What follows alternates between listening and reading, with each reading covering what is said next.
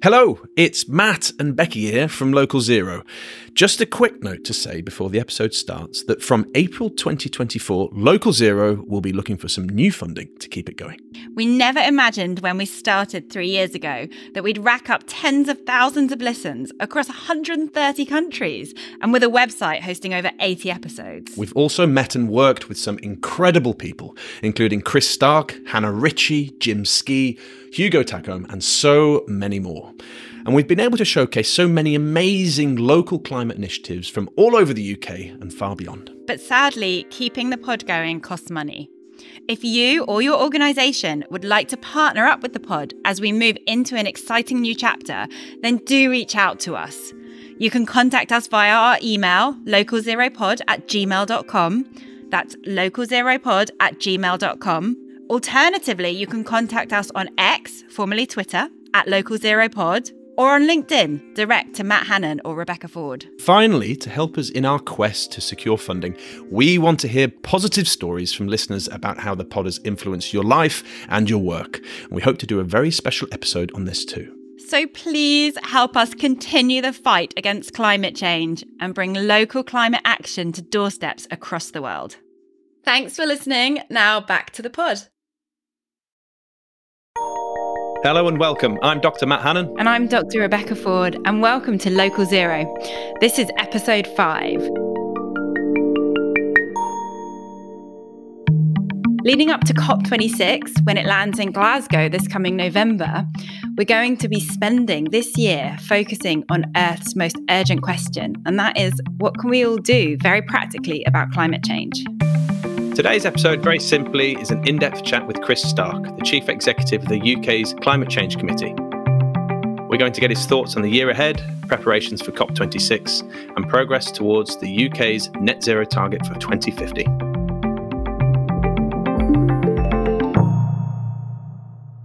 With us as always and keeping us on track is our producer, Fraser Stewart. So Fraser, Happy New Year. Happy New Year, everybody. It's good to be back. Very Happy New Year to you both. Have you had a good break? Yeah, it was nice to have a holiday at home from working from home. I'm glad to be back working from home now.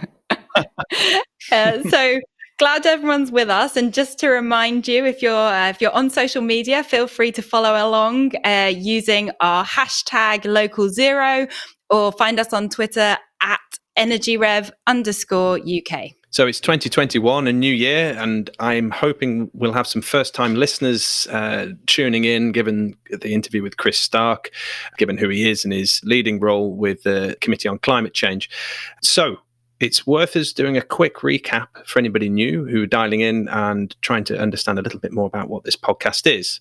So what do we need to tell people? Well, first of all, we're all climate change and energy researchers from Glasgow's University of Strathclyde, and we're part of the Energy Rev Research Consortium, which is a UK-wide group of researchers looking at how smart local energy can help play a role in delivering the UK's net zero target. So we're here to explore all the issues around climate change, to hear from the UK's brightest minds working at the cutting edge of these issues.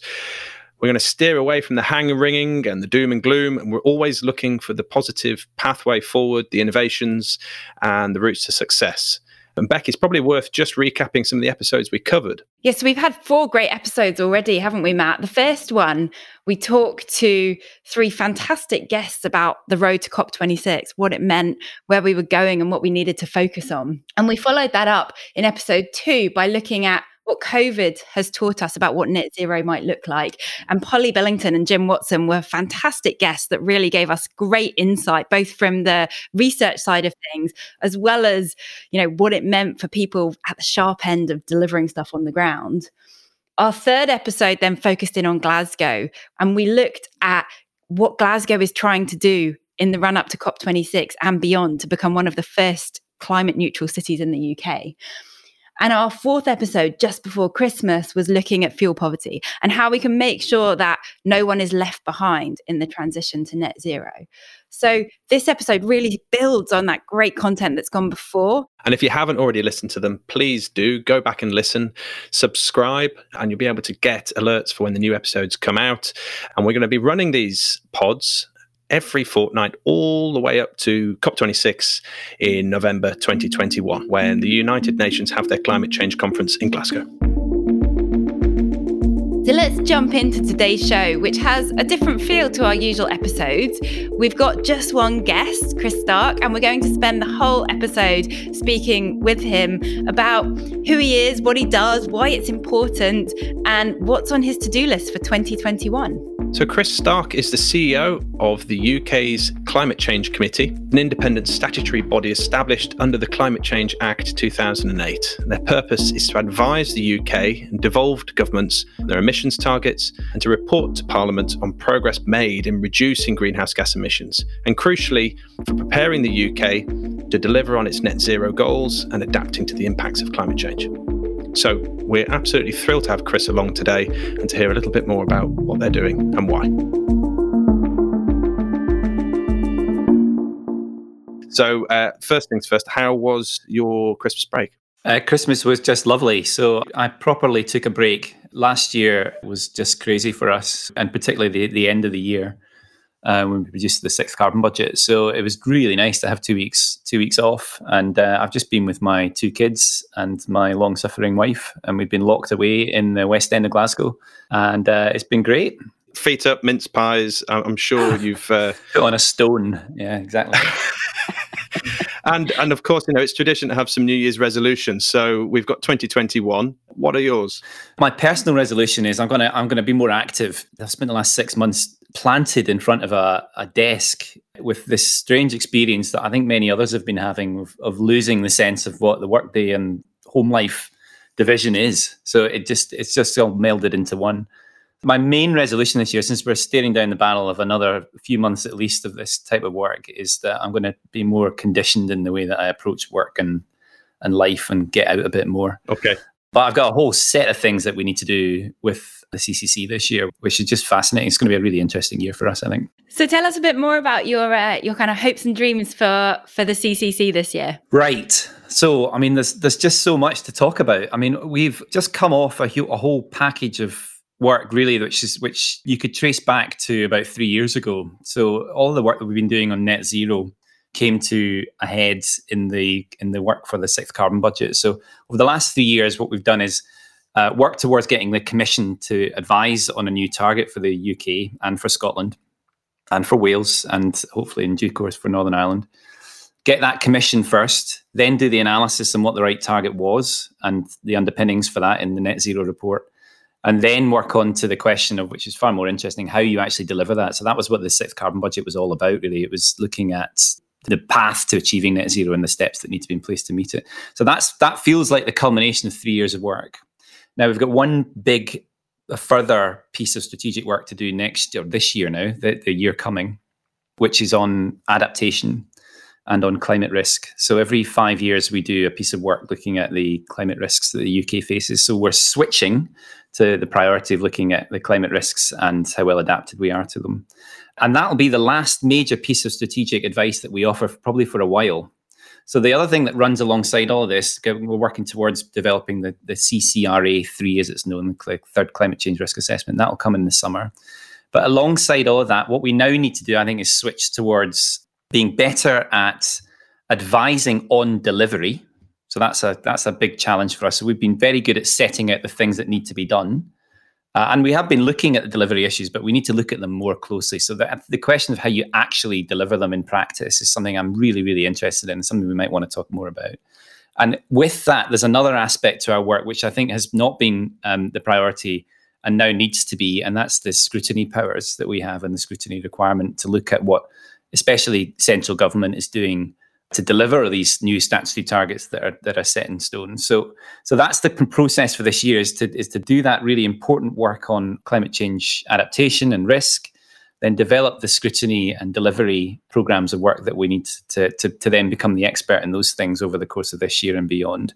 And then there's a little matter of COP26 happening at the end of this year, and I want to be as helpful as possible in that process as the UK's climate gurus. Of course, Chris. And you live in Glasgow, right? Yeah, I'm in the West End of Glasgow right now. Yeah, you're just around the corner. So, of course, this is happening on your doorstep, and it must be of great pride for you that this is coming to your hometown.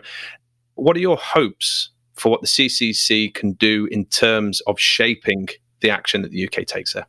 So it's an interesting question, this, isn't it? Because if you look at the piece of legislation that set us up, it's the Climate Change Act, it's very clear that what we're here to do is to give advice. So we are here to stand alongside the government, not specifically, certainly not in the legislation to work with the government. But I do think we need to interpret our role slightly in a more broadly than that, because I think the work that we've been doing over the last 3 years and the work that we'll continue this year with climate change adaptation is a bit more than was envisaged, I think, by the Climate Change Act. We have a thing here that is useful to the government in the work that they are required to do by that same piece of legislation. So I want to do a bit more than just be the advisors. I think we have a stake in seeing the things that we are advising on delivered. That doesn't mean that it's our job to get them delivered, but I do think it's our job to make sure that we provide that analysis, that data, the numbers in a way that is as useful as possible to the people who have to make the policies and then the people that then deliver them. And that takes us into a whole new world of people outside of government who actually need to deliver this stuff in business and of course, real people living in communities across the UK. So I think that means for the CCC, we've got to broaden our role. We've got to think about how we reach out to those people in different ways. I want to be as useful as we can whilst maintaining the idea of an independent body that does the scrutiny for Parliament as well. So it's not an easy task to kind of flip between these roles, but I think that's what we need to do. Sounds like you've got a lot of work on your hands coming up, but very, very exciting. So just taking us back, some of our listeners might not have had a deep look at the sixth carbon budget, and some might not even know what we're talking about at all. So can you just break this down for us a little bit, coming back to some of the big work you've done recently, and talk to us about where we're at so far on the road to net zero? If you think that's, are we being ambitious enough? And what have we got to come? What do we still need to do? Again, so much to talk about here. So I think we are in the midst of something pretty remarkable at the moment in terms of the scaling up that's necessary for us to reach this new target that's been set. Are we doing enough was a question you asked, Becky, and the answer to that is no. Can we get to the target? Absolutely. Could we even do it? Could we do it earlier? I think we possibly could. So it's we're in the middle of a period when a lot of this will be resolved, I think. The goal of setting net zero was the task last year and the year before. And then the task at the tail end of 2020 was to build on all that work in this piece of work that we do every 5 years and to advise on the next set of interim targets across the UK that we think are necessary for the UK to reach that net zero goal overall. And that was a really interesting piece of work. That was what we call the sixth carbon budget.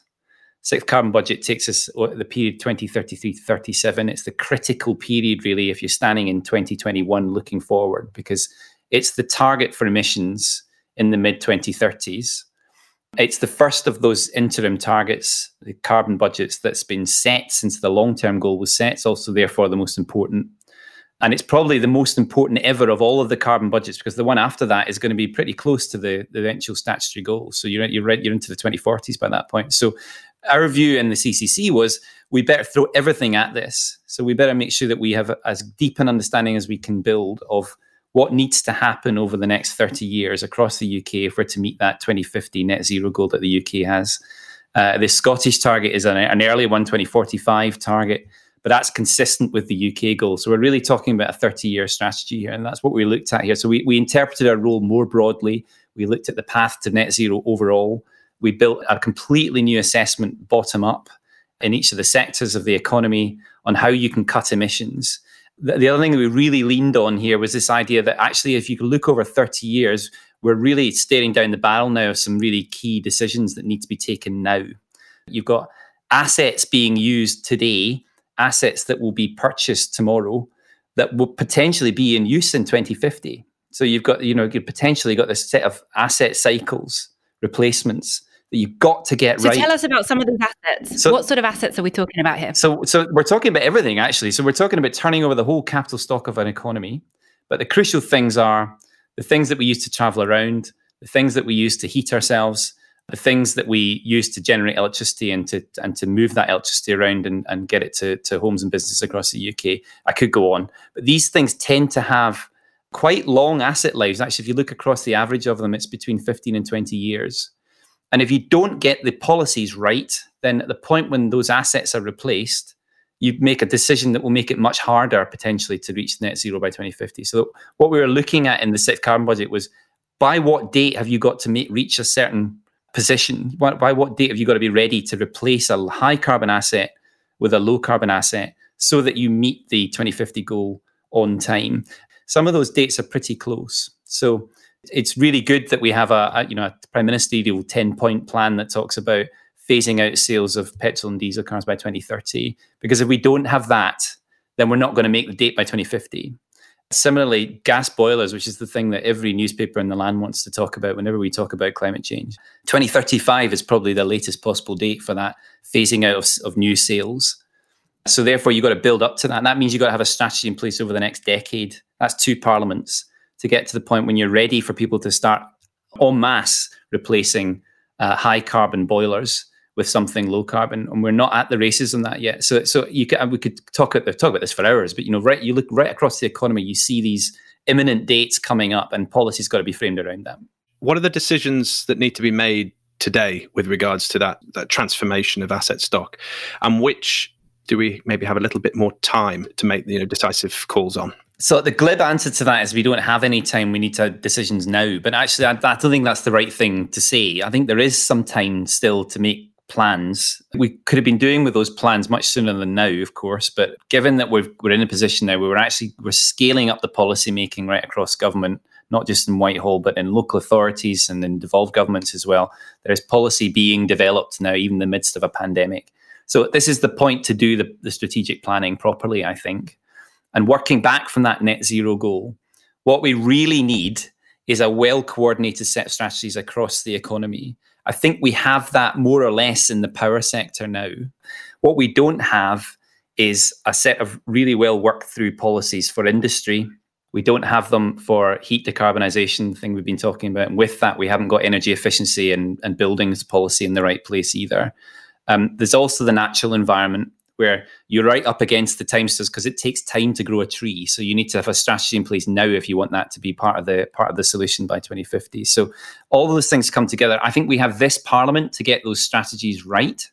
That means doing the right consultation, doing the strategic planning, putting the policies in place, putting those strategies in place. Broadly, just talking mainly about Whitehall here, that's what's planned. So you've got a whole set of strategic policy statements coming out in the next few years. It helps that we have the COP in Glasgow at the end of this year because that's keeping everyone honest. If those things come together well, then you've got the remainder of the 2020s to start the process of kind of scaling up the delivery of against those strategic policies so that by the time you get to 2030, thereabouts, we're at the point then where investments are zero carbon. So new asset replacements, new purchases are zero carbon. There is no real barrier to reaching net zero in technical terms. We know all the things that we need to do. We've got enough options in front of us that we can be very confident, I think, that we'll get to net zero. We're very confident too that the cost won't be very high if there is any cost at all to the whole economy. That's not the same, on an individual consumer basis, but the overall cost will be low too. That's remarkable, and we shouldn't just step away from it without banking that. That's an amazing thing that we've managed to demonstrate. What we don't have though, we look at that heat question. I think it's the most interesting one because we've always known about the technologies that would decarbonize heat. We've always known about the things that could be done. We just haven't been doing them. And I think what we've been lacking is a framework through which we plan.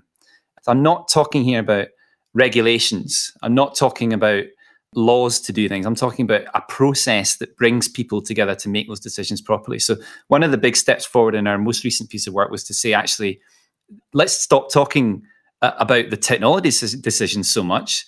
Let's instead look at the process of the planning that needs to be done, and especially at local area and regional level. How do you bring people together to start making those decisions? And here I'll bring in the other piece of work that I was involved in last year, which was on the UK's Climate Assembly, the Citizens' Assembly that was formed last year. And it was a really wonderful thing to have been involved with. And they looked at the same things. And broadly, what we heard from the Climate Assembly was, look, there are lots of options here. We accept that those options are valid, and we're happy to pursue any of them. But what we want is a stake in the decision. So we want to understand what those things are. We want to be informed about it, and then we want to be involved in the process of making the decisions locally. And I think that points to the need for that kind of process to be in place before you can before you can get on and do it. So yes, it'd be great. It's easy for me to say, yeah, let's just get everything done now. All those decisions have to be taken now. But actually, there's a process of consent that needs to come before that. That is something that I think that has been notably absent from some of these big transitions that we're talking about. That's a very important point, Chris, you raise, is that it's not just about making a choice, it's about putting in place the foundations to make the right choice, and a choice which is delivered and driven by citizens. Exactly. So yeah, I take that absolutely. Thank you. But do we need to go beyond that? And I think if we look at the news that we often see around the great steps that have been made in the power sector, a lot of that has been largely invisible to people that are living in their homes. So I still do everything very much the same, even though my power might be a lot more renewable now than it was, say, 5 years ago. The changes that we're now talking about, we've talked a lot about heating, but you mentioned earlier how we move around. I've got a 10-year-old Vauxhall Corsa on my driveway that costs about $1,000 to buy. I'm not getting an EV for that. There's just no way. So the changes that we're about to see and the changes that we're going to have to embark on are going to be much more invasive into our everyday lives. They're going to require much more, commitment across all parts of society. So how do you see that unfolding? And do you see any real challenges there, particularly around the costs of some of these new technologies, or if not the upfront costs, the costs to run them and the ongoing implications of how that might play out? So, we're right at the heart of the matter now. I think I'm going to disagree with the premise of your question slightly. I'm not sure it needs to be invasive. And I think that's another one of these prior questions that we should really have a discussion about nationally. When you look at the world in 2050, let's assume that everything goes well and we get there by 2050 at the latest. We're in this kind of net zero world. I don't think it's that different from the world we have in 2021. We're still traveling around on roads, just that the vehicles on those roads are plugged in rather than filled at a petrol station. If you really pry open that, it makes much more sense to have a vehicle that you plug in rather than visiting a petrol station somewhere else to fill it up once in a while. So that kind of step is indeed a big step. I don't think it needs to be you need to worry about it. We'll still have warm homes, but the technology that's warming it will be something, I hope, that is not fossil fueled.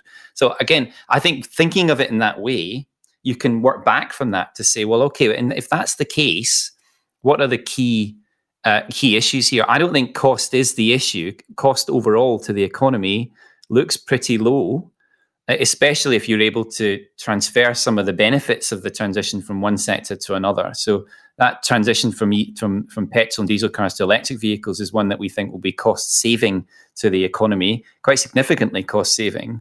Now, it's not beyond the wit of policymakers to look at that transition now and say, well, actually, let's bank some of those savings and start to pay for some of the more costly transitions in industry, for example, or in that heat question that we've talked about a few times already, make that cheaper. And then you get this effect happening when you have these mass rollouts of technologies, which is very commonly understood about the fact that it will make the unit price of those technologies cheaper. That's one of the things that we are being conservative about that for the electric vehicle transition. But I expect that to happen in electric vehicles. I expect that to happen in industry. I expect that to happen in low carbon heat installations as well. So I think you start on this process with some confidence that actually it's not going to be invasive. It's not going to be that difficult, but it does involve change.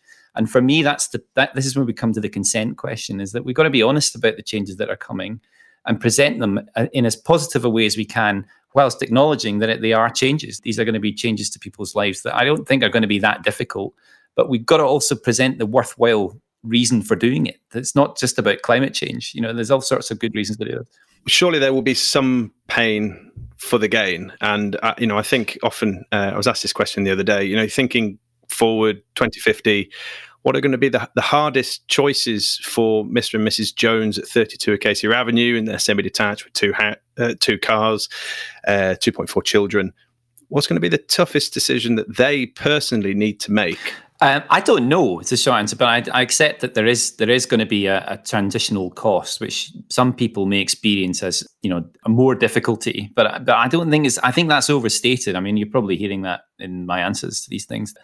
I think probably the biggest single difference is that we're not going to be using natural gas to heat homes. So that's going to involve some form of intervention in the home.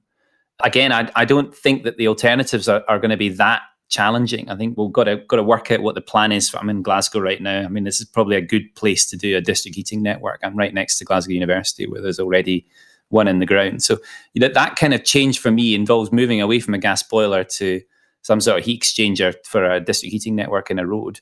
In the end, is that a huge burden on me? Probably not, but it is a change. The question about who pays for it is probably the hardest thing. Again, I'll go back to my earlier point that the overall cost of this thing now looks really low, if there's any cost at all, and that's at the economy level, so at the aggregate level.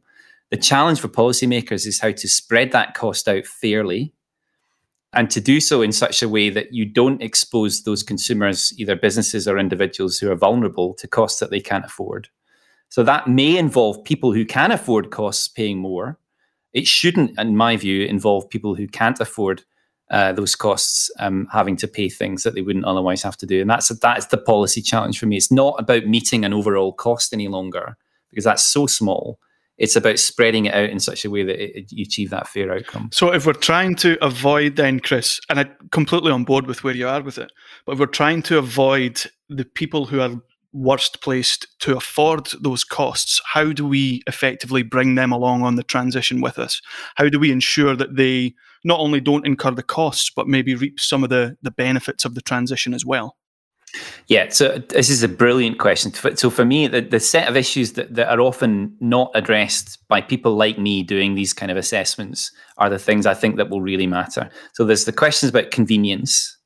There's big questions, probably the most important question about where are the jobs in this transition going to come from? If you can frame those up, then I think the question of fairness blossoms. It opens right out into a whole different things that are not just about cost-benefit assessments.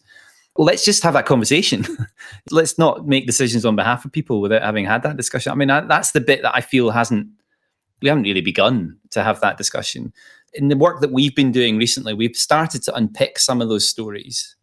So the one about jobs is the one I'll just return to if I can. So we know that there will be, although the overall costs of the economy are low, that masks a massive transition, a massive, huge amount of investment that's taking place as well. There are lots of new jobs in that transition, but there are also sectors that are shrinking, notably the oil and gas sector. Unless we're honest about that, then that's going to be really painful. And if we are honest about what's coming next, then we can start the process early of transitioning people from those high carbon jobs to low carbon jobs. We know that if you do that early, it's a lot easier. It's a lot easier to move someone from a job they're in into a new job than it is to wait till they're unemployed. This should be a positive discussion. Those jobs happen to be more highly skilled than many other jobs. So you can expect that those people who are making installations for energy efficiency improvements, low carbon heating installations, can move into other jobs after that. So this is a really sensible thing to do. And I think although there is a cost to those things, that people are more willing to permit that cost and indeed to pay for it if they can see the positive benefits that come from that. And they're not all about climate. There's a whole set of things here that I would like to see presented in a more, if I can put it this way, social wrapper that I think would build the consent for those changes much more readily than just how quickly you can cut emissions.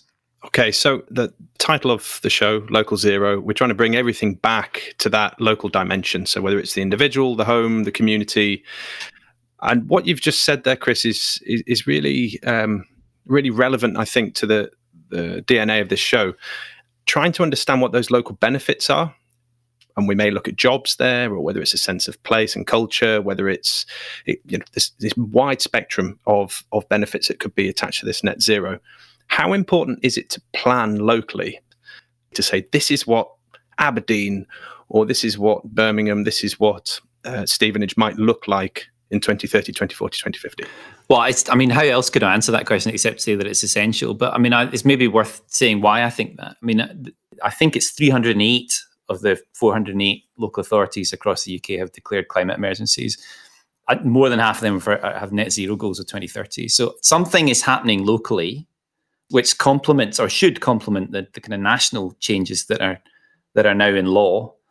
We reckon local authorities have powers over about a third of the emission reductions that are necessary to reach net zero. So if you frame that a different way, if we don't involve them in a coherent way in the national strategy for getting to net zero, you will not make net zero. And those housing and building powers, the enforcement powers that are there, and the the policy setting powers that local authorities have. These are absolutely critical ways of building stronger local consent for the changes. And crucially, I think improving those changes too. Everything's got to be tailored to the local resources and local infrastructure if it's going to work. So what do you think local authorities might need to support that? Or put another way, what does local government need to do to support those local authorities? Because, we've heard, particularly in previous episodes, how local authorities are really struggling with budget cuts over the years, facing all sorts of challenges, particularly with COVID at the moment. So what needs to happen to empower local authorities, and not just the ones that are already kind of coming along, but all local authorities, to ensure we can build that up evenly across the country in a fair way? Yeah, so there's a set of things, and if any of your listeners are interested in this, we published a document alongside the sixth carbon budget, which, because we had so much that came out at the end of the year, I don't think it got nearly enough focus, and we'll give it a boost, I think, this year. But it's an excellent report, Chris. Oh, thanks. And we'll definitely tether it to the pod when we put it out. Yeah, it's really good. Good. So I do have a look at that, and it's about 100 pages or so, and it sets out a lot of the answers to the question that you just asked me, Becky. I mean, and crucially, it doesn't try to close down the discussion at all. I think much of what we're talking about is how you open up the question of what we do next. So at the heart of what we were saying is that we should be seeing that local authorities as enablers, not as barriers or as some sort of annoyance on the journey. That's really crucial in making this work. But capacity is really patchy. If you look across the local authorities the UK has, there is no go-to resource. If you're in a local authority for information on what to do about net zero or climate change itself, because of that, far too many consultants get hired. So, that lots of duplication of effort, lots of different tools being used by those local authorities, and no common reporting, which is absolutely critical. So we need to turn that situation into something that's better coordinated, something that looks like more of a national delivery plan that involves those local agents properly. And at the heart of it, it's not just about funding, although I think that is an issue itself. It's mainly about developing the framework for doing all of that. So we have a plan for local authorities for how they can be involved in delivery, using their powers properly. And also we bring them into the discussion of how they can actually bring local actors into the decision-making process. So that's been the big lesson for me, at least from the Citizens Assembly, is how can we structure a discussion locale by locale, again, that brings in the question of transport, jobs, housing, economic development in a way that is seen as positive rather than as something that's been forced down from Whitehall or indeed from anywhere else. In terms of the local actors, Chris, I think from the local authority report, and Matt highlighted this when we were having a kick about earlier as well, is that it felt like community groups who are often at the forefront of innovation, especially when it comes to energy, who are particularly good at operating in their locale in getting out to more disadvantaged areas. It felt like there wasn't very much reference to those groups within the report itself. Do you see them as potentially having an important role going forward as well? Yeah, I mean, it's worth saying that report was focused on local authorities. So the recommendations we had are for central government and for local government. But that doesn't exclude all the other people who will matter here. So the community groups, the people who are actually at the coalface dealing with many of the issues that we've already talked about, of course, they're critical. But those conditions will be different right across the country. I can tell you from experience how different it is moving from Scotland to London, for example. So 2021 is going to be a very big year, especially for the UK and Glasgow with COP26 happening later. And in fact, in our very first episode, we heard that COP26 could well be the most important COP of all time in terms of setting future direction. So you've talked a little bit about the CCC's priorities for this year. What do you think the UK at large really needs to focus on ahead of COP26? What are the key actions for the next 9 months or so? So I think it probably is the most important COP for a while, at least. It remains to be seen whether it's the most important COP ever, but it could be. Let's just step back and just think about what it's got to do. So as we're talking today, I think it's 300 days or thereabouts until we actually have the COP. So it's kind of nice. The countdown is really, really beginning now properly. By the time we get to the COP, that goal of net zero is, I think, going to be the binding thing that sits through all of the things that the COP is trying to pull off. Now, it's funny to say that because we've accommodated it now so much into the discussion that I think we forget that a few years back we weren't talking about net zero in that way. So I think that will be the first achievement for this COP, is that net zero is a binding goal, well understood, the science of it, the need for it. And here's the second point here, that's a goal for national governments, of course, but it's also a goal in civic society too, in particular in the business community. So I think one of the big things that the COP may pull off this year is something that goes alongside those national commitments, the things that the COP process are designed to generate, which demonstrates how particularly multinationals, but not just multinationals, the business community more generally, how they can play a role in achieving net zero too. Many of those commitments, especially if they're from high carbon producing companies, can be really meaningful, more so than even groups of large economies potentially. So, I think that will be a big story. The second thing I hope we get to is that we step away from just discussing net zero and talk more about the near term. It is not to be dismissed how important it is that the UK was willing to set an ambitious NDC, as we call it, the 2030 goal for emissions reduction. We advised that it should be a 68% reduction on 1990 levels, which is a very significant increase in where we were in our national commitments prior to that. Now, it's hugely important that the UK, as president of the COP this year, is willing to make that kind of commitment. It helped, I think, get the EU commitment over the line. It will help focus on what needs to happen over the next decade beyond these net zero goals in the long term, so that we have a path to net zero that is compliant with the Paris Agreement temperature goals.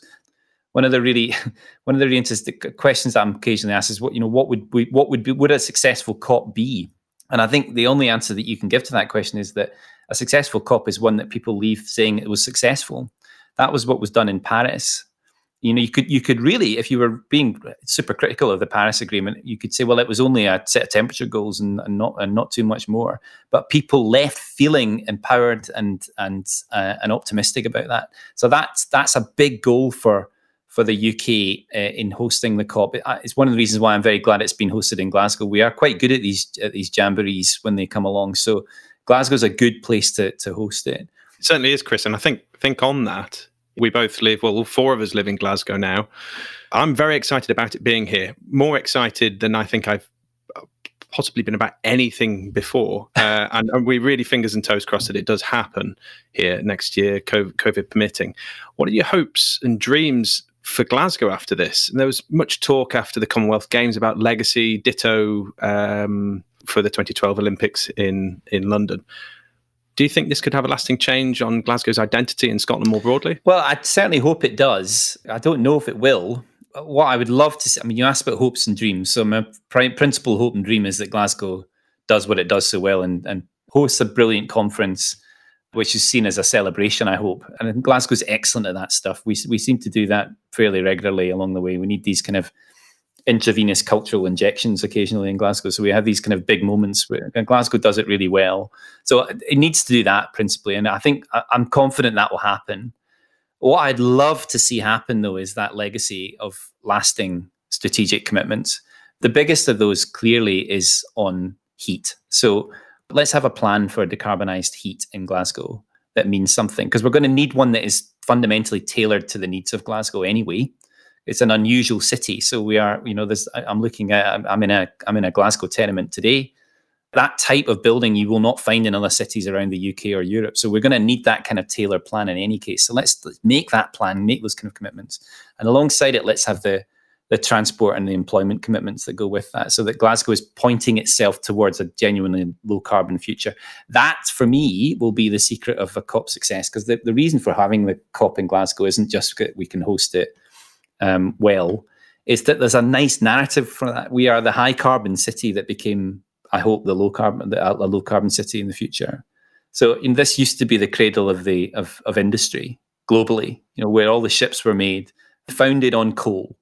Let's have a lovely story of moving away from that to zero carbon future. And that kind of plan is within our gift. And even if there are 300 days to the COP, there's time to do it.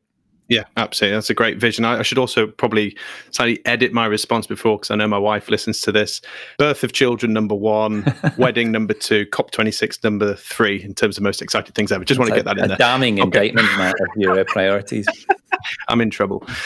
I think the last question, in the spirit of this podcast, we're trying our best to give people sort of tangible things that can practically help people help towards the effort towards net zero. If you had to, gun to your head, Chris, 3 things that you could recommend, changes that we can make or things that we should support that can get us there quicker, what would those be? So, I mean, if we're talking about individual change, again, this is probably the other question that comes up most often. And the reason this question comes up is, I think, because people want to know what they can do. And many people who ask that question of me, I'm not talking about journalists or podcasters, normal people. Many of them feel they are not empowered to do anything about it. And I think that's terrible. So there are lots of things that you can do. And there's kind of a long list of things, but if I could just pick out a few. If you're feeling like you want to do something about it, then think about how you travel and what you eat, obviously. They're the most obvious things to do. The third one I'll think about, the third one that's worth discussing is what you are invested in. You might not think you have any investments, but if you've got a pension, that's another biggie. It's quite interesting how often a pension fund is motivated to change its own investment strategy by those pension holders. So that kind of change is the other thing that you can go along with it. But the first two are the most important. What you eat is remarkably important in terms of your overall carbon footprint. I've given up red meat since doing this job. I didn't eat very much of it to begin with, but I don't eat it at all anymore. And I'm almost pescatarian, although I ate my Christmas dinner, so I did eat a bird for that. But that matters. And then transport's the other biggie. I am this week giving up my diesel car, so I'm handing it back. So that will be a big step forward for us. It's not a difficult decision in the end for me. We're not going to replace it at all for the time being because we don't use it at the moment, and especially in these lockdown times, I feel like my world has shrunk. But making the next car that you own is another good thing to think about. And walking and cycling just on the diesel thing there. Yeah. The diesel thing, Chris, I think this is one thing that I constantly hear from friends and family. They say, I bought a diesel because it was meant to be an environmentally friendly thing to do, and I'm now being told not. I think there's a useful lesson there for us in terms of communicating with the public going forward. There is, although I think the people who made those proclamations were doing so for the right reasons. So, I mean, I actually, this is one of those policy changes that we've thought about a lot in the CCC as well, that we were not speaking in the times when everyone was being urged to buy a diesel on the basis of the full data. And there's a big lesson in that about making sure that you've got all the information that you need to make those kind of very clear pronouncements. I really feel we do now for the electric vehicle transition.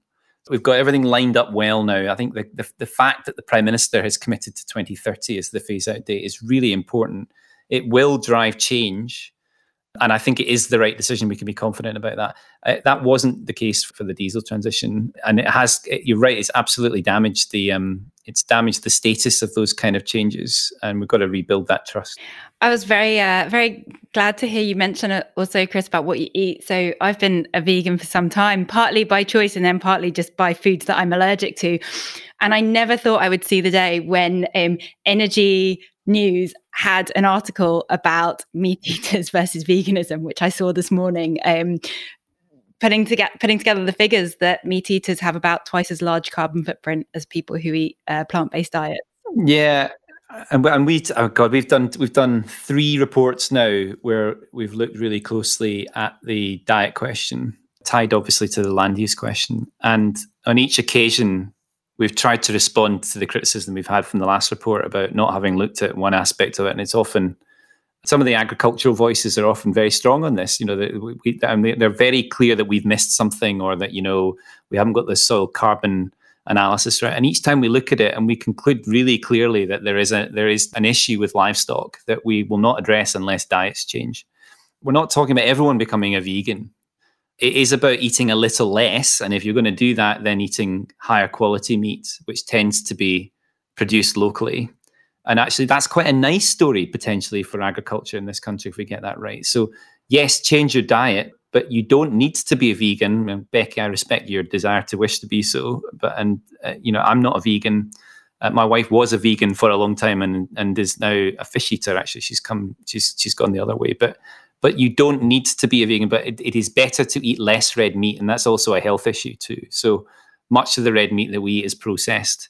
That bit of meat that's processed 80% of our diet, if you're a meat eater, is the bit that is least resistant to change. So that's another thing to think about, that we've, over time, we have cut our consumption of meat, but our processed meat consumption has remained largely the same over that period. So that there is quite a big shift ahead, potentially, if we're to move towards that eat a little less, eat a higher quality meat diet that would be more compatible with net zero. So, Chris, I also have to say you have a brilliant capacity to bring all of this into a very positive light, and you've made me feel a lot more excited that we can achieve things that I might not have been otherwise. But sort of in this big challenge that we are facing, and given that you are the voice on a lot of the UK's efforts on climate change, or at least kind of the face of the CCC, what's keeping you awake at night? What are you most anxious about in this journey to address climate change?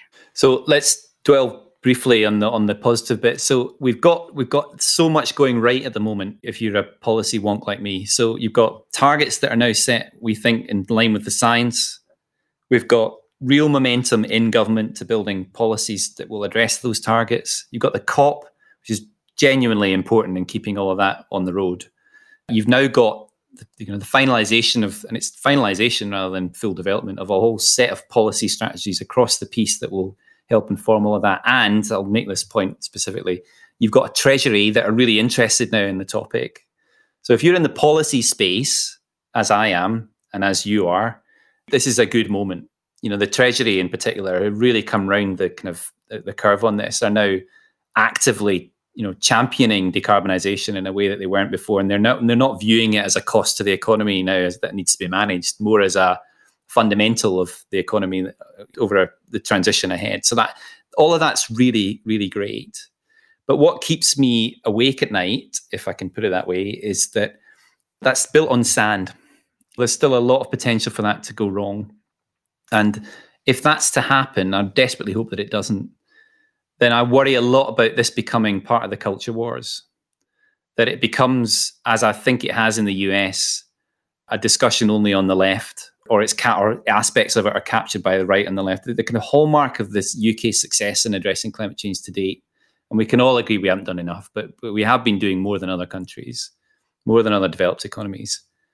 The hallmark of that success is that it hasn't been captured in that way. That yes, there is a debate about how to reach these targets, how to address climate change, but the debate isn't about whether to do it. It's the question of whether you do more state-led action or less. That kind of there is a political debate about reaching the target, not whether the target is there at all.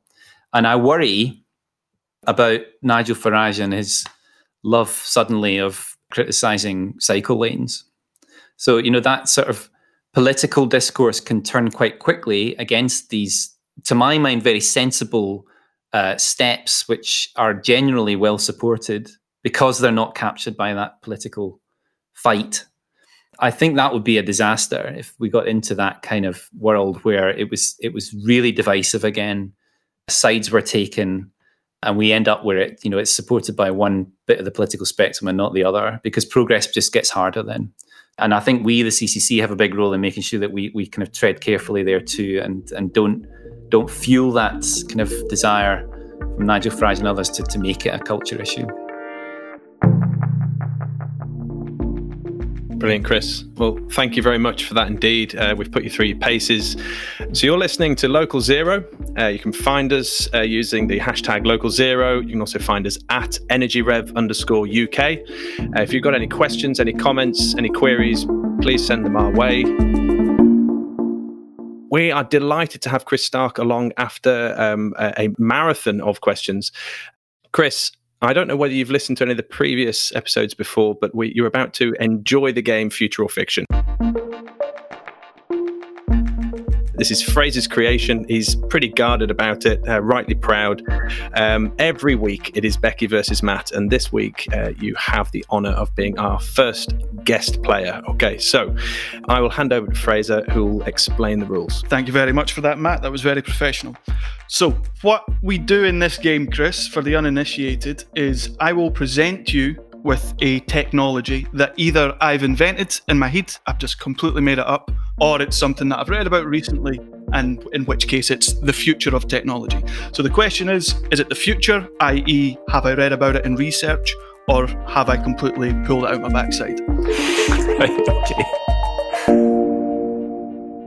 this episode, my invention is called the Looking Glass. Researchers have developed effective, fully transparent solar panels that can be placed over windows, mobile phone screens, or even car windshields to generate power. Do we think it's the future, or do we think it's fiction? Yeah, and I ought to warn you here, Chris, he's an extremely good liar, is Fraser. So just take that into account as well. And you've got to phone a friend as well, ask the audience. Fraser, are we talking about something that you can, essentially like a film, you can stick on a window? We're talking about a clear screen. I put more I envisage an architectural development rather than a purely energy technology development, integrating solar generation in things like Windows. Okay. Yeah, I mean, I'm aware that there is the capacity to do that, and my understanding is it's not very efficient.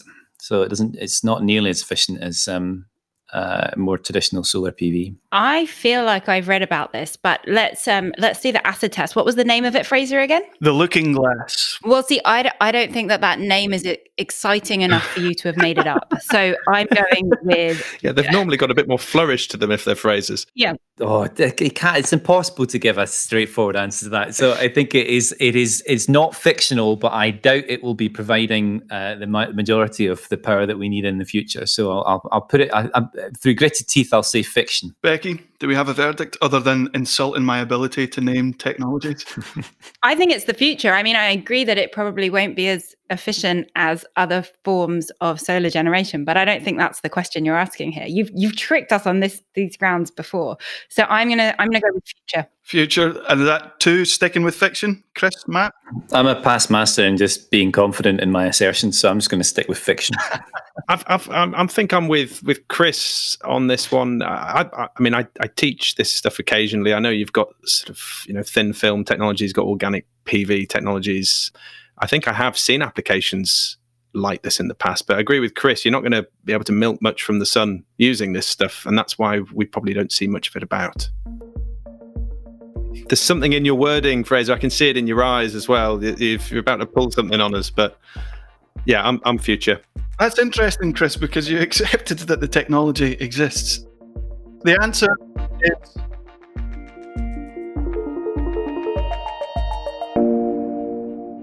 future. The Looking Glass is the future. It's not called the Looking Glass. I did invent it, so it was still hurtful to my feelings, Becky. Thank you. But researchers at the Michigan State University have devised just last year a fully transparent solar panel that, unlike previous attempts, boasts a very high efficiency and high material quality. It uses organic molecules to absorb waves of light that are invisible to the human eye, which means that the material can be transparent. So right now, it's about 6 times more efficient than previous attempts, but Chris, you're absolutely right to say that it's still not entirely efficient. So they talk about it, when I say future, they talk about it as potential applications for architecture in maybe 10 years or so. I'm glad I was completely correct. I think that's the first one I've got right so far, so I'm very pleased about that one. Thanks, Fraser.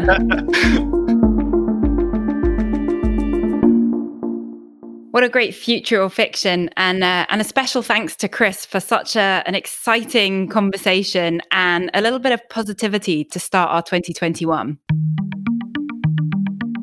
One of the things Chris mentioned was the success of the citizens' assemblies, and we'll be following up on this next time when we talk more about the citizens' assemblies and the role of people in both creating and delivering that net zero future when we talk to Professor Rebecca Willis.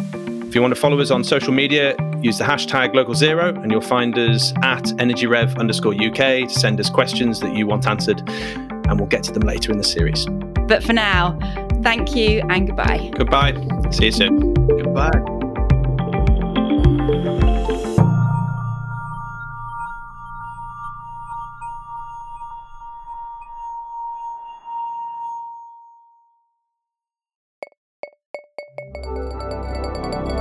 Produced by Bespoken Media.